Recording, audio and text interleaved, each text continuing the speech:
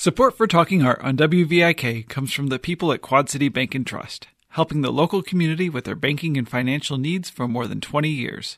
Information is at qcbt.com. Support also comes from the estate of Margaret Skinner, a longtime friend of WVIK and lover of the arts.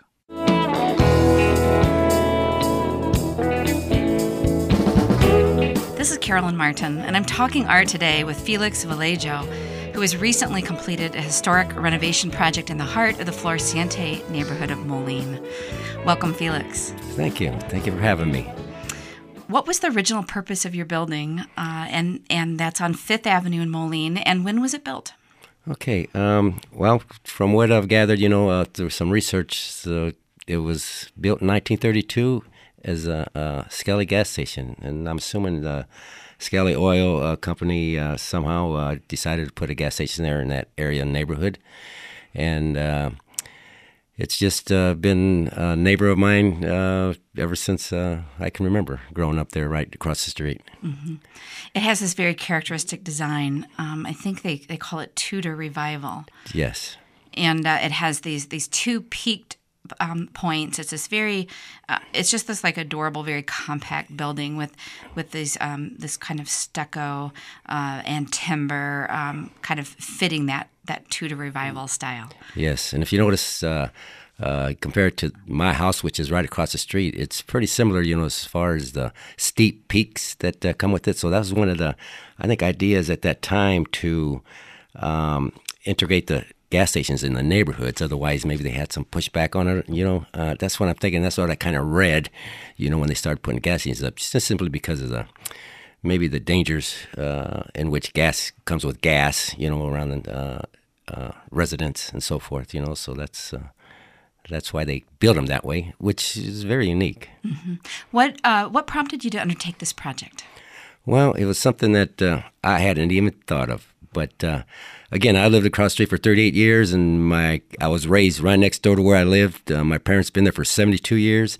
So the neighbor had come to me one day and asked if I was interested in buying the property.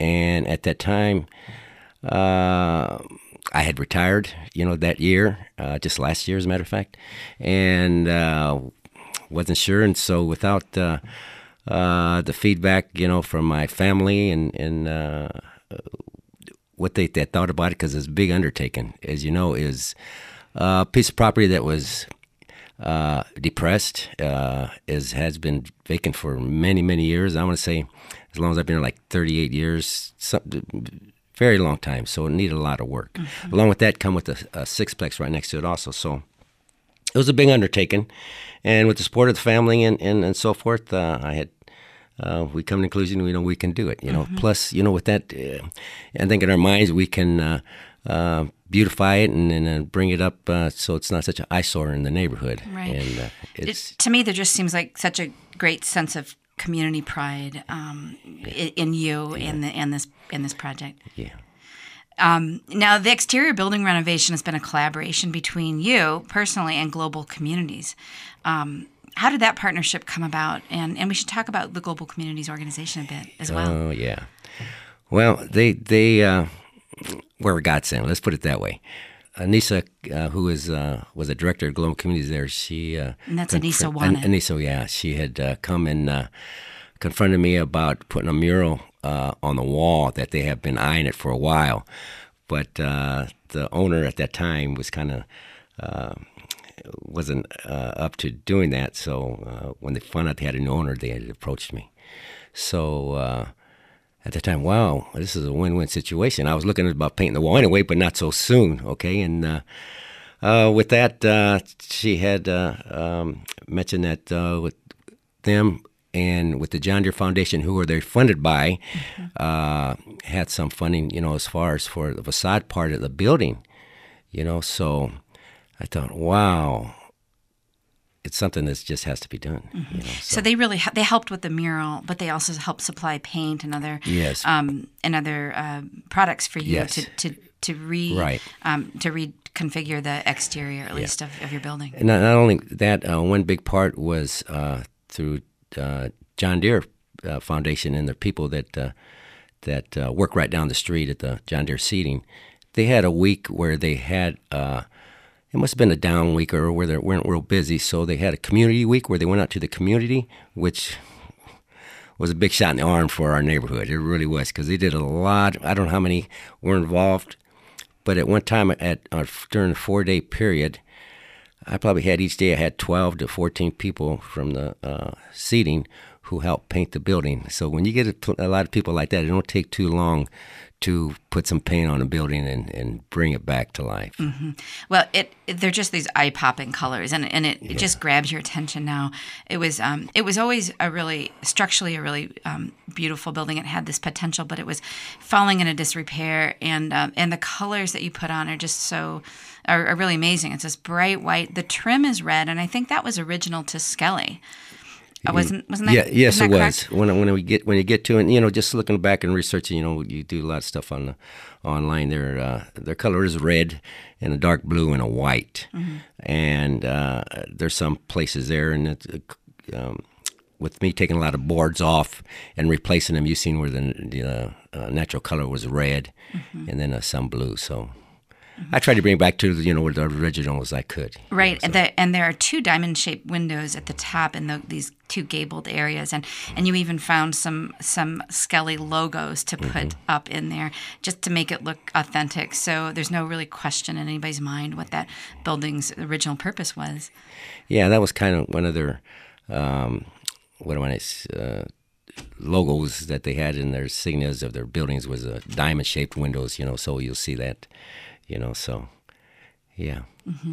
And you had to replace the roof and replace some of the wood beams, I believe, or at least right. kind of structurally had to support those. Yeah. Again, a lot of the wood on the exterior was all replaced pretty much with some cedar wood. But I would like to say it was with collaboration with Dan from Habitat Humanity, who was very instrumental in kind of directing us as to what to do. Very, very smart gentleman. I know he does a lot of stuff for Habitat as far as, the construction work and so forth. And he's very knowledgeable as far as historical buildings and what should be done, what shouldn't be done. So he was very, very helpful. Mm-hmm. That's great, because there are certain guidelines that we would ideally follow when we're doing a historic preservation project like this. What type of research did you do before you began the restoration? We knew it was a gas station at one time. So the daughter and I had went up to the National Historical Society, which is right up the street from where we live. In Moline. Yeah, in Moline. And we kind of went back, and they brought these books out. I believe it was a Moline census book, and we went back as far as we go back as 1932 as to where it had risen. So another thing too, I kind of thought, well, let's see how far we can go back up to see. The last time it was operable as a gas station. So from what we could see, it was like 1947 from when it stopped being a Skelly Station. Mm-hmm. And I think you'd said at some point it was repurposed as an antique store, and it's gone through many different versions of its earlier self. Mm-hmm. Sarah Robb was the lead muralist for your project, and she's really amazing. She works on most of the murals for Quad City Arts, and we've previously talked with her on this show as well. What design elements were incorporated into the mural by your building? There definitely seems to be a tie into the Floreciente neighborhood. Yeah, if for those of you who haven't seen it, you need to see what Sarah Robb had incorporated into the mural itself, and it brings out everything that the Floreciente neighborhood is about, as far as I'm concerned. She is unbelievable. I have so much respect for Sarah, because she is somebody that I guess we had an opportunity to meet. We wouldn't have met otherwise. That was one of the good things that come out of this whole thing, besides, other people that were involved. But she is unbelievable. If you ever get a chance to see a muralist in action, my God, go watch her, because I'm sure she's going to do other stuff in the neighborhood, because she's just so good. It was amazing how she had a picture in front of her and just went up there and just started drawing on this wall, all hand-free, it just, she's something else. She is. And you feel joy, really, I think, is the emotion that the mural elicits, at least in me. When you see it, there are these silhouettes of children playing. You definitely get the sense of family, which is so important, I think, which really holds and anchors the Floreciente neighborhood. At least that's the impression that I get. There's a large sun there. You see these children doing different activities. Some are reading books. Some are playing. It's really lovely. Yeah. I'm sure you see like any other communities. It's all about families. And children. One thing she did incorporate into it is different colors of and one thing we wanted to see was of where the Floreciente started. Right now, again, obviously the Floreciente is because it's a largely Hispanic neighborhood right now. But it wasn't. You go back, a lot of Swedes and Belgians. That's where it all started. Really. So, and as the wealth grew in the area, back in the turn of the century or whatever, and a lot of people started because. Moving up the hill, making the bigger houses and so forth, So at one time, our neighborhood was pretty wealthy, That's why you see our houses were big houses at that time, So we feel pretty fortunate that way, Absolutely, and Floreciente is really, I think, on the verge of showing its fresh face, and really, it has so much to offer. So I was so happy to see personally that you took this project on. Yeah. I also love just the history of vintage gas stations. It's really interesting. Oil companies were initially involved in the design of these buildings, and they had their corporate logos and slogans, and it was really meant to help the public identify with that company, and they sprouted up all over this country. Yeah, they were part of the evolution of the automobile. People don't sometimes don't understand how important gas stations really were. But there's one thing I want to mention now that you mentioned the development, what's happening with our neighborhood. It seems like the city has opened their eyes up and has concentrated on our neighborhood, which really has been seen here in the last couple of years. And it's something that kind of well overdue. And with that, I think a lot of the neighbors have